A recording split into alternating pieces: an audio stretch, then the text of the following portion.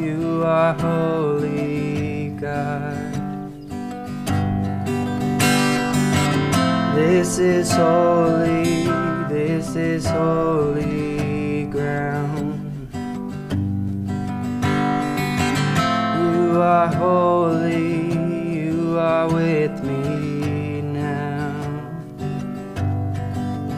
And I wait upon you now.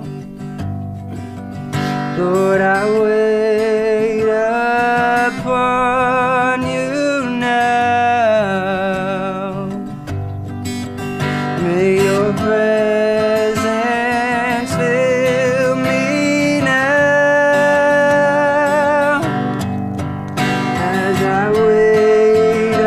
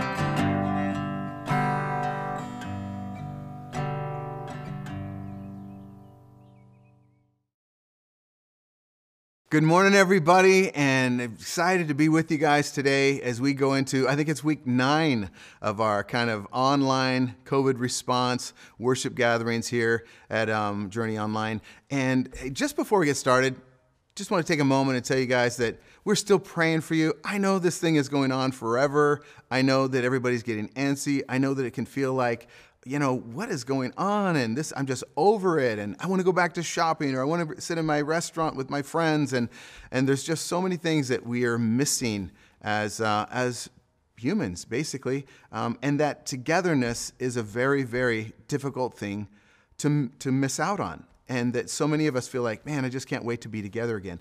I am with you. I am excited about the time that we get to come back together. I'm looking forward to that. Right now, just the wisdom that I sense is that we're just going to keep holding fast to the guidance that we're getting from our public officials, and we're just going to hold fast to, hey, folks, we want you safe, and we want to just keep moving forward and sensing what God is up to, and we'll just keep you posted on that in the weeks to come.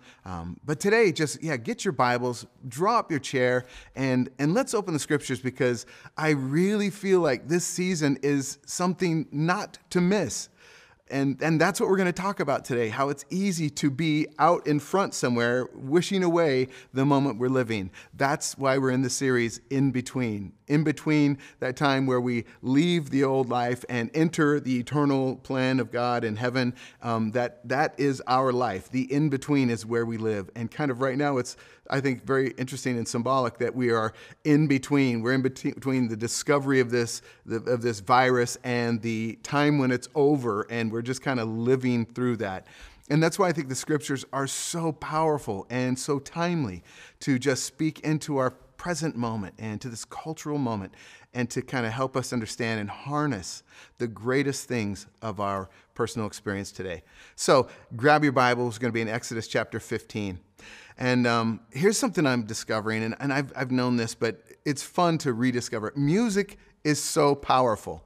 I'm not a person who listens to music all the time, but since my family's together more now than it has been in previous seasons, just because of the COVID thing, we are playing a lot of music together and worshiping together and experiencing that together. And music is just so powerful, and it moves us.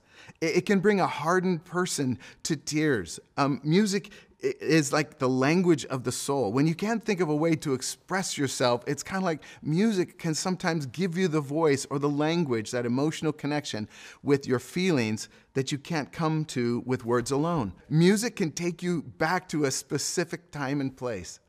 Like, I was hearing a song not long ago that literally it's all by myself, from Eric Carmen back in 1975, and instantly I'm transported to my 7th grade year of junior high, and I am literally emotionally and mentally, I picture myself walking down this aisle of a grocery store. I had broken up with a girlfriend that I had been with for forever. I think it was like weeks at least. And we were together for a while, but it was kind of one of those things where, I hear that she's not really into me anymore, and I'm kind of like, well, I'm not going to let her break up with me. So it's like, I want to break up. Well, me too. But I remember after that experience, I was just kind of wandering down the grocery aisles, and this song came on the house radio over the grocery store. And I was just like, all by myself. And it was like, yeah, I'm all by myself. And there's that feeling that is, as a grown-up in my 50s, I'm transported back to a time in my early years, just in my teens.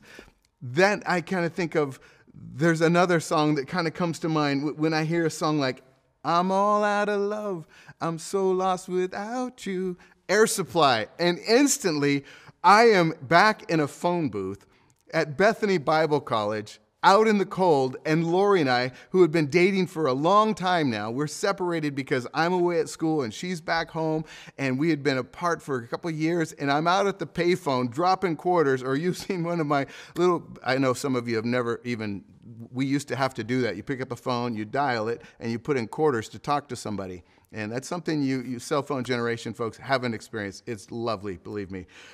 Out in there and using the little credit cards that you could buy, the little phone cards, to talk to Lori. And that song just reminds me of that season of being separated from Lori.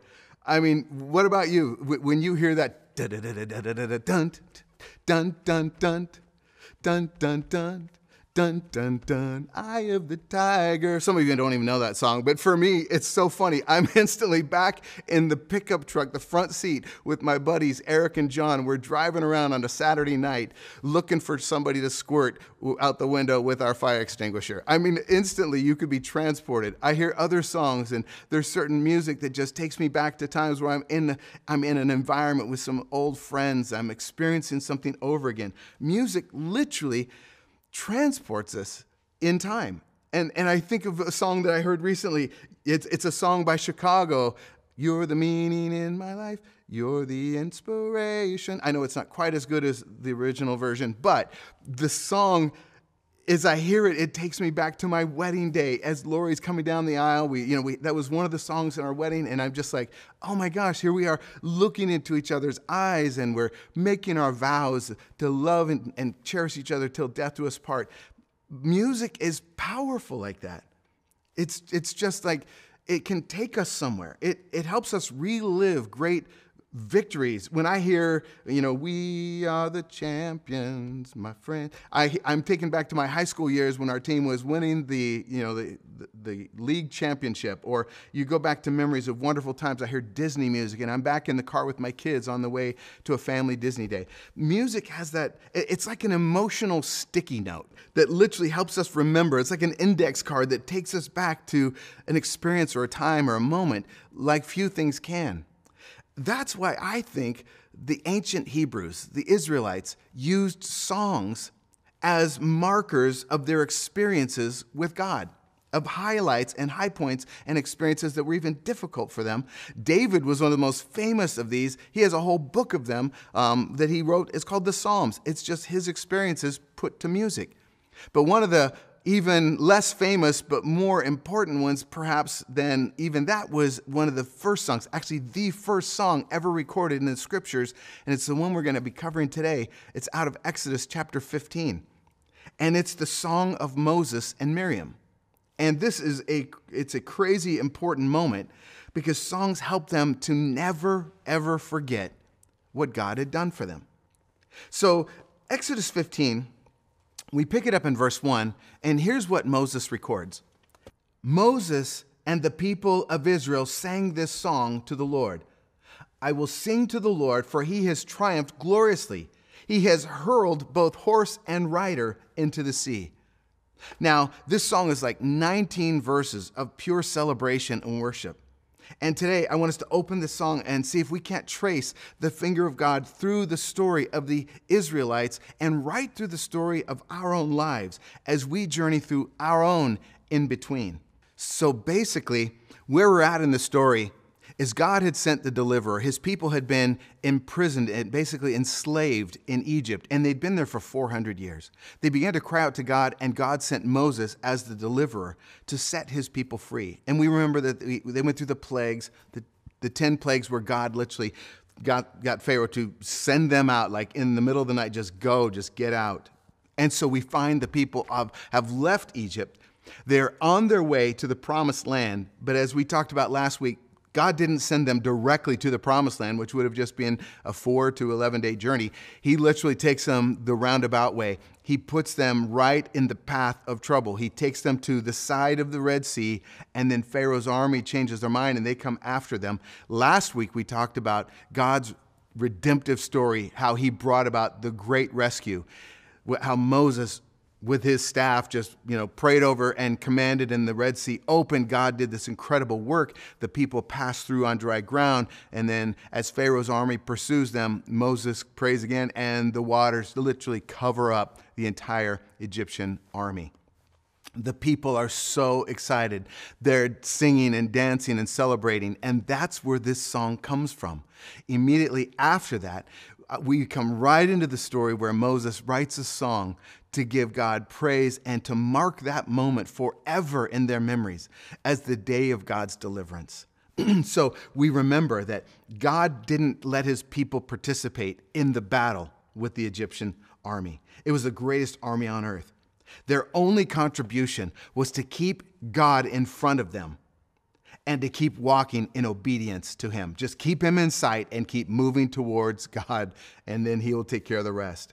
Because what we discovered is following God's commands leads to God's provision. Following God's commands. When God commands something and we follow it, that unlocks God's provision, and he takes care of some of the things we wouldn't be able to take care of if we tried. Also, God wanted them to see that he fights for us when we trust him, when we let him. And this is something I've come across, how we can sometimes be wounded or frustrated, or circumstances in life just seem so unfair, and we just want to make them right, and sometimes it's beyond our power. I just came across a website this week. I was looking up a pastor that I have a great respect for and wanted to get into a new book of his. And I just found webpage after webpage where they're just tearing them apart. And I just discovered over the years that every great man or woman of God who's doing something for the kingdom has a webpage or more dedicated to just ripping them apart and tearing them to shreds. I don't get it, and it just breaks my heart. But that's the reality of the world we live in. We have enemies that we can't possibly even fight. So sometimes, like in this story, those are the ones we can't even worry about. Let God fight our battles. Let God take. If it's a friendship conflict or something, sure, address that. But if it's something out of your power, if it's beyond you, trust God to fight your enemies for you. So one deep truth about the Red Sea experience is this. The point of the Red Sea in our lives is not for God to get us beyond the sea. It's to get us to see beyond. God isn't just, his point is not just to get us through the sea. His point is to help us see beyond the sea, to see him beyond our circumstance. It's beyond our present moment, beyond this crisis that we're in, beyond the COVID experience, beyond the being locked at home with my kids, or beyond this, my pay has been cut, or beyond this, whatever your Red Sea moment is. The point of that, and yes, there is a point. God uses all things, evil things, good things, all things together for good for those who love him. He works them all together. The point of that is not to just get you through your Red Sea, but it's to help you see him through that, to see God beyond your circumstances, to follow him in spite of your pain and the problem and the challenge and the things that are going on right now. And the truth is, we will never be people of true worship until we can see beyond our present circumstances to our great God who exists on either side. Because our God is not limited to space or time or present realities. He's not stuck at home because of COVID. He's at work, and he's doing something in you and through this Red Sea moment of yours. God uses the Red Sea to teach us some powerful truths. Here's just a couple quickly. God is leading us as his children. He wants us to learn that he leads us, that we're not out here on our own. He wants us to know that he doesn't abandon us midstream or mid-ocean or mid-COVID. He doesn't abandon us. He's going to see us through. He wants us to raise our understanding of who he is, what he's like, how he engages with us. God wants us to come closer in difficult times so he can express his love to us and expose his capacities and his abilities and his power to us. He wants us to be people who love him, trust him, and worship him in spirit and in truth. And these are the moments where we get to practice that. God wants, most of all, to be the center of our loves. He wants to be the choice of our affections. He wants to be the place where our heart resides. He wants to be home for our hearts. He's called us to love him first and to seek his kingdom first. These are those moments where he shows as provider, protector, and just really the lover of our souls that he wants relationship. So let's jump in again, back to the Song of Moses and what the Jewish historians have called the Song of the Sea. Because here's what we learn. A couple realities about worship, about songs that help us connect with God. First of all, when it comes to songs and worship, true worship is a response. Verse 1 says, "Then Moses and the people of Israel sang this song to the Lord. I will sing to the Lord, for he has triumphed gloriously. He has hurled both horse and rider into the sea." Notice that it starts with this one word, then. Then. Then what? Well, their response, their action, their song that they sang was a then, because it was a literal response to God's first action. God always takes the lead. God always makes the first move. God acted on their behalf, And then it's up to them to respond. First, God revealed his power, his greatness, his love to his people, and then their response was a song of worship. True worship is a response to something God is already up to or done. Worship is our response to God's protection in the past, to God's provision in the present, and to God's promise in the future. So worship it's a response to God's protection in the past. Worship is like looking at a family photo album. Have you ever done this?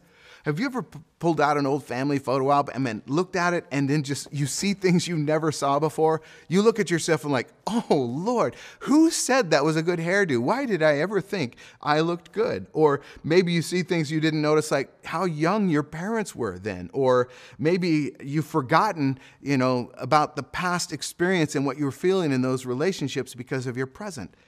That's how worship works. As we look back, we see things that were impossible to see while we were in it. But when we recall those things, when we go back to God with those experiences from our past, it helps us create a fuller picture of God's leading, his guiding, his protecting, his encouraging. Worship is one of the ways God helps us to see that he has been there all along. He didn't just drop into the story recently. God has been leading you, working and encouraging you your entire life.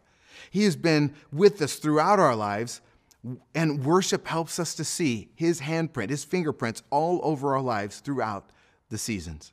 It's our response to God's provision in the present. So not only is it's kind of like the photo album of our past that helps us see things we couldn't see before, but it's also just kind of brings us into tune with what's happening right now in our present. Worship helps us identify and experience God's activity right here, right now.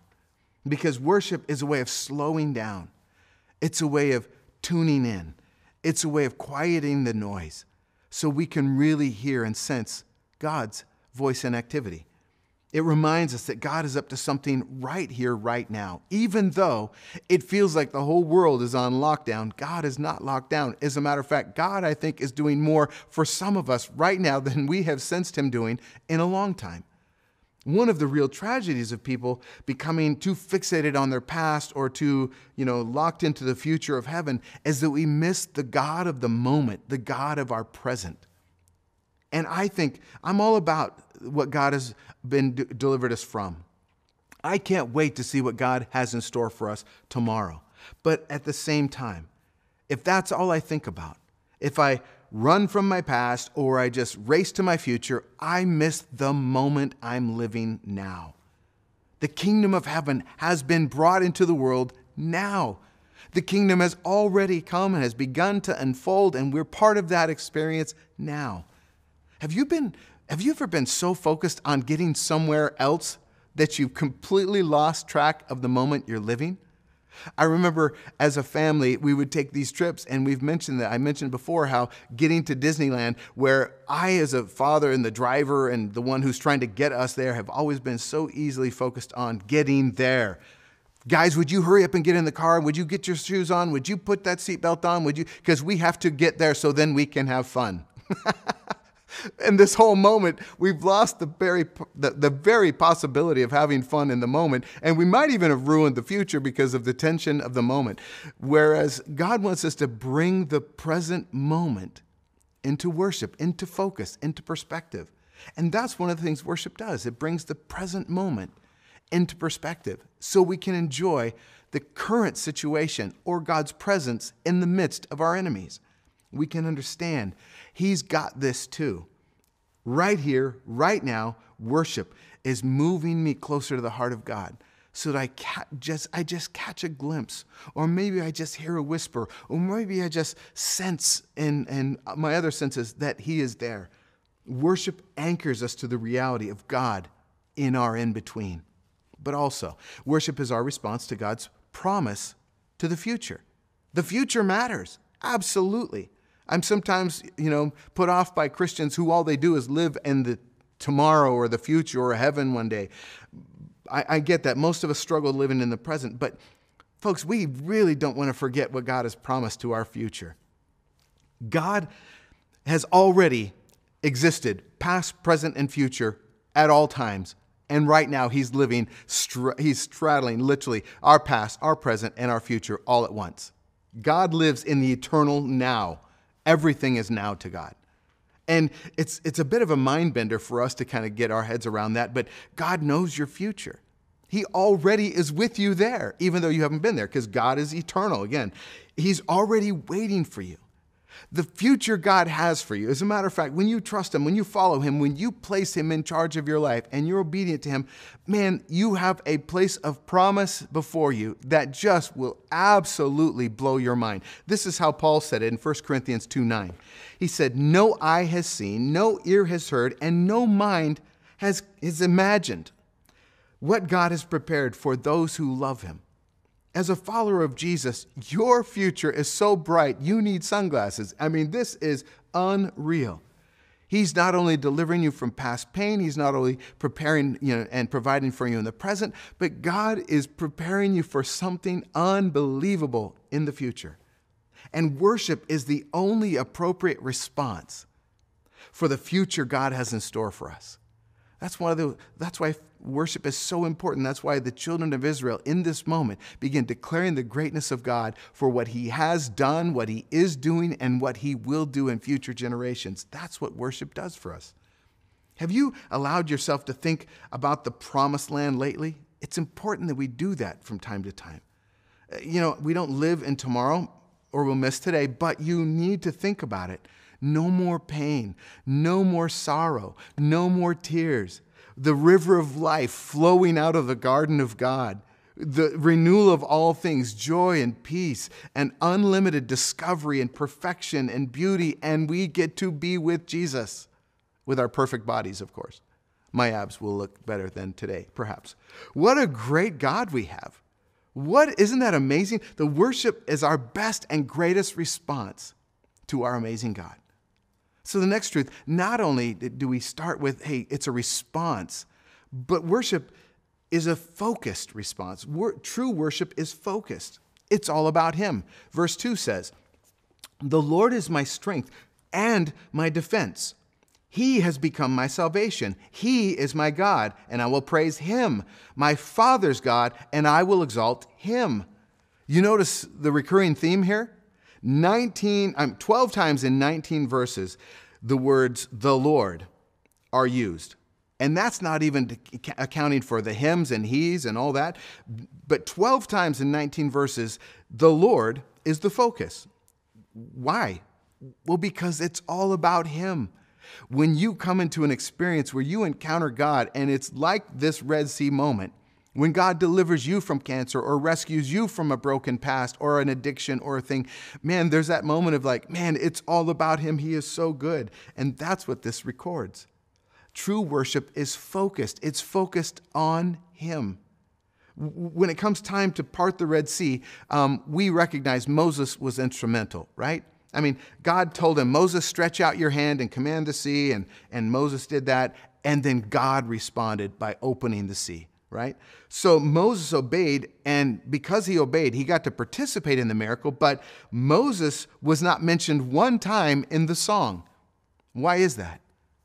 Because it was all about God, and Moses recognized, I'm just the instrument. He's the master musician. It's kind of like instruments are important, but instruments are not the thing of focus.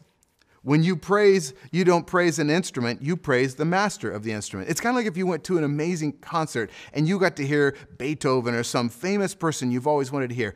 Afterwards, who would rush up to the stage and say, "I want to take a selfie with the piano," or "I want to get closer, I need an autograph of this. I want to have one of those in my own home"? We don't think that way because we recognize, hey, this thing is just the instrument.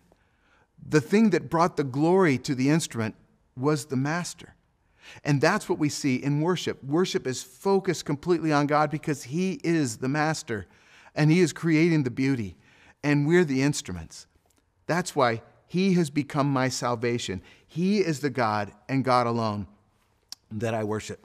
So worship is focused. Third, worship it's exclusive. This is really important. And the children of Israel had just come out of a world where there were a pantheon of gods. the Egyptians, like a lot of other cultures, believed in a god of this and a god of that, and there were gods of all kinds. And it's very interesting that the plagues that God sent were literal attacks on their prime gods of Egypt to show that they were not in fact gods, that he alone has control over the weather, over the earth, over the creatures on the earth, over the elements. That's why those plagues were so powerful, because it was a statement that there was one God. And the children of Israel, leaving that, were entering into relationship covenant with the one true God. Its worship is exclusive. God calls us to worship and worship him only. That's what we see, that Yahweh, the name of God, Jehovah, there are different ways that the interpreters or the translators have recorded that. Usually they use the word the Lord in caps because to the Hebrews it was offensive to even write down the name of God or the letters that represented God. So we see the Lord throughout our Old Testament. But Yahweh, as he was known, is so passionate for his creation. He wants us to know him and connect with him and to be with him, that there is only one true God. He doesn't want us distracted by thinking there are other things that brought us into this world, or that there are other things who are providing for us, or loving us, or caring for us, or other things that could answer our prayers or meet our deepest longings. That's why God will not tolerate any false gods coming in between us, because he loves his creation and he wants us to know the truth. Moses was basically saying all of these other things are false gods. They can't lift a finger to the one true and living God. There will be no competition between God and these other little things, because there is no competition. There is one God. That's why we don't worship angels. We don't pray to angels. We don't pray to Mary. We don't worship Mary. We don't pray to pastors or priests. We pray to God because he is the one and only. Worship is exclusive. Our prayers, our worship go to him. And finally, true worship is personal. Verse 13, in your unfailing love, you will lead the people you have redeemed. In your strength, you will lead them to your holy dwelling. Man, God wants his people with him. God is biding his time. He's waiting. The Bible says he's not slow as some think he's as slow is, but he is actually patient, not wanting anybody to perish, but giving everybody ample time to come to know him. God wants to be with his people. God has prepared a place for his people. God has prepared a new world for his people. We are his beloved, and he's redeemed us, and he leads us. He wants us to be with him. And God will return for us just as he promised and just as he did for Israel. And he will rescue us and take us to the place of promise. But in the meantime, he wants us to know him in a personal way. This is our season to get close to experience, to have a personal relationship with that God, with Jehovah, with Yahweh. In true worship, there is a personal relationship. There is a redeemed and a redeemer. The redeemed belong to the Redeemer, as the story goes.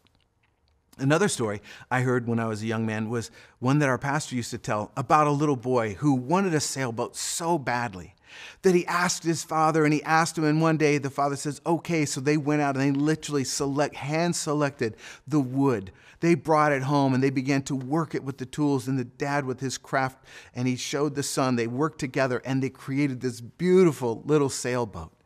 And once it was done, they tied a string to it, and the father let the son go down to the local pond, and he would let the sailboat out and he'd keep it by the string. Well, one day as the little boy was sailing his sailboat, a strong wind came up. And it literally whipped that sailboat across the little lake. And before he knew it, the string had snapped and his sailboat sailed across out of sight. He spent the entire day, he spent the next several days looking everywhere, high and low, and telling everyone that he had lost his boat and he was looking for it to be returned. And it never was.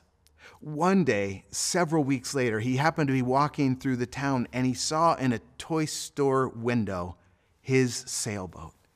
Immediately, he's like, oh, my sailboat. And he runs inside and he tells the man that was behind the counter, the sailboat in the window, that's mine. My dad and I, we crafted it. We made it. And the man behind the counter was just like, I don't know about that, son. I bought that from somebody. And there's the price. It's on that in the window. And that's the price I have to receive for it. And he would not budge. Little boy was heartbroken, but he went out and he spent the whole summer working hard and collecting money. And so the day he walked in the store and he placed all his little can full of money on the counter, he said, "I want my sailboat." The man was happy to give it to him. He handed it across the counter, and as the little boy was walking home and he's holding the little sailboat in his arms, he said, little boat, now you're twice mine. First I made you, and now I bought you. I'll keep you forever." And that's how God feels about us.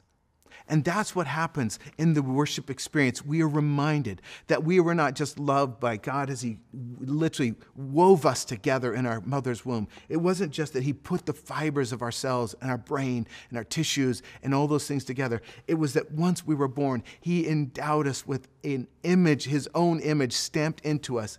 And He gave us the capacity to know and walk with Him. And He enlightened at some point our hearts so that we would be able to make a step of faith towards Him. This is our Redeemer, and we are the redeemed. God rejoices over us. God's heart loves and celebrates us as His children. And our best response is worship. He redeemed us. And that's why Paul reminds us, you are not your own, for you were bought with a price. Therefore, glorify God with your bodies. That's why worship is so personal. It's our way of giving back to God glory and honor and acknowledgement of who He is and what He has paid, the life He gave to receive us back. That's why it's personal. So let me ask you a question as we wrap up today. What's your Egypt? What is that thing that you are leaving that maybe sometimes feels like it's still in pursuit of you? What's your Red Sea? What is the thing that you're currently experiencing that seems like the impossibility that you have to somehow make your way through to get to the place you're dreaming of being, or that you sense God wants you to be? What is that impossibility, that thing that stands between you and the end, the ultimate, the dream, the reality? And finally, what is the pursuing army? What is the thing that you feel like is just kind of always nipping at your heels? Is it an addiction? Is it an experience? Is it a problem? Is it something that just kind of won't let go? Well, more importantly, do you believe that the one true God, Yahweh, of the Scriptures, of the Song of Moses and Miriam, that God is the God of your life? Do you believe that this is the same God who delivered them, and He wants to deliver you? He wants to bring you through and show you His greatness. I believe that's true, but it comes down to our own decision. Do you believe God is personally leading you through the Red Sea, your Egypt, rescuing you from your pursuing enemies? Do you truly believe in that God? One of the primary reasons God brought us to this place, I think, and is allowing this, is because many of us need to retune our hearts. And this is a perfect opportunity to do that. So can I just give you a few ways that might practically help you to do that? Here's one. Read the Psalms. The Bible right in the middle. Sometimes if you don't have too many of those extra resources at the back, just split your Bible down the middle. And right in the middle are the Psalms, or the songs of David and the worshipers in the Old Testament. That is a beautiful place to begin. Read some of those regularly. Let your heart just get wrapped up in their story and then their response to God. Let that be maybe an echo of your heart. Read them, worship with them. Let me tell you another one. Download worship music and play it in the background of your life. Rather than some of that other stuff that can just really pollute your thinking and just degrade some of your emotions and your relationships, why don't you just download some great worship like Hillsong United, Elevation, Mosaic, MSC, Red Rocks, Carrie Job, there's Bethel. There's just so many great worships, I guess, creators right now. Download some of that and just allow that to permeate your environment. In your quiet time with God, maybe it can just help usher you into His presence. Listen to it. Let it transform you. Then write down specific ways God has worked in your life and promises to work in your future. Things that you've seen God do, things that you sense He's doing now, and things that you see Him promising to do later. Write those down and then bring them to God and worship Him for those things. Celebrate, thank Him, sing about those.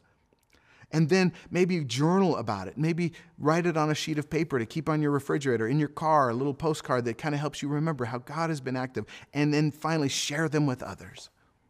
It's not ever as real as it is when you actually tell somebody else.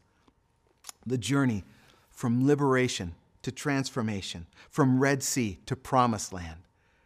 That transition, that long but slow existence is where we actually live. It's our in-between. And my prayer for you, friends, is that you would understand that God is watching, leading, and He's just calling to you to come out of your Egypt and to trust Him with your life and to truly obey and walk with Him to experience that newness of life, that your life would be transformed by the worship that you give. That's my prayer. So let's take those Red Sea parting issues and let's take them to God this morning. Let's give Him those as we close in prayer. Would you bow with me? Our great God, we love you and we recognize in the story that you are pointing out our own story. That you literally, we can see the finger of God tracing throughout history into this very present moment where you again are leading us through our own season of Red Seas and pursuing armies and difficult partings. We see that you are leading us. And God, perhaps there's somebody right now, right here today listening that feels like they just can't break free from something, that they're struggling with depression or discouragement, or there's an issue, there's a past, there's a relationship, there's something that's just holding them back, and they need your provision. They need your protection. They need you to fight on their behalf. Or God, they need you to rescue them. Send the deliverer. My prayer today, Lord God, is that each of us would just entrust ourselves to you. Make that full of just trust and commitment to you, that we would give you our whole hearts and souls, that we would trust you and obey you, that we would begin to experience your breakthroughs in our lives as we part and walk through our Red Seas. And God, our worship just will flow, and it flows as we acknowledge you are the one true God. You love us, you gave your life for us, and we're yours. So God, today we pray that we would just hear and respond to whatever you're speaking to us as individuals, in Jesus' name. Amen. Well, friends, as we close today, we're going to get back into worship. We have another song we want you guys just to engage with, and let this be your response today. Let the words, if it's not familiar to you, then just tune your heart in, just get quiet for a moment, and just see what God might say as we wrap up. And we are excited about what we're going to be continuing to teach. And next week, we'll be back again. So God bless you guys. Don't forget, tune in to our social media, get in our group on Wednesday nights, or just continue to, just to pray and reach out to your neighbors during this difficult time. We'll see you next week. God bless. Grace and peace.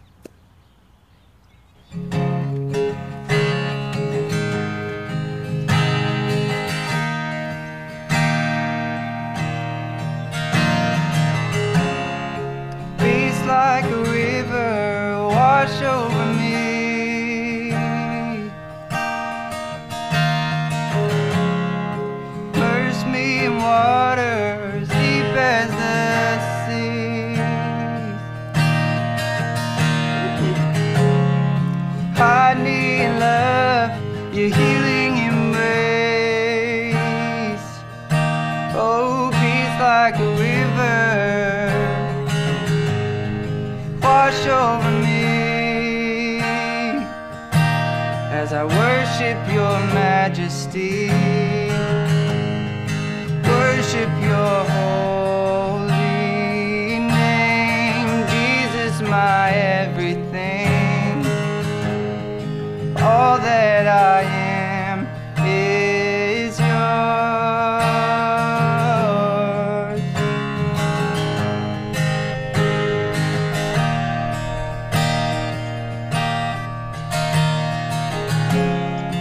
Come, Holy Spirit, rain down on me.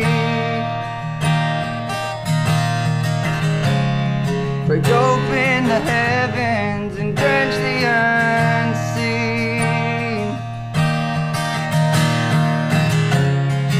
Pour out your presence as I pour out your praise. Come, Holy Spirit, Lord, have your way as I worship your majesty, worship your holy name. Jesus, my everything,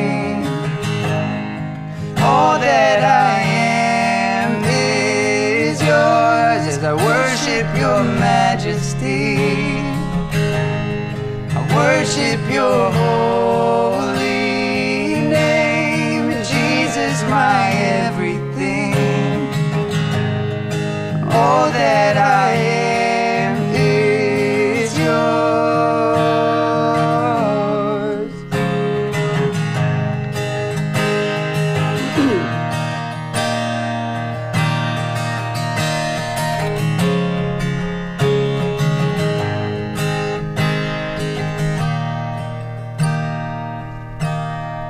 Lord, send revival. Lord, send it now. A move of your spirit, heaven break out. Lord, come in power. Cover this land like you've done it before. Would you do it again? Oh Lord, send revival.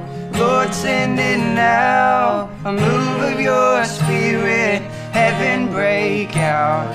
Oh Lord, come in power. Cover this land like you've done it before. Would you do it again? Oh Lord, send revival. Lord, send it now. A move of your spirit, heaven break out. Oh Lord, come in power. Cover this land like you've done it before. Would you do it again? Oh Lord, send revival. Lord, send it now. A move of your spirit, heaven break out. Oh Lord, come in power. Cover this land like you've done it before. Would you do it again? Heaven break out.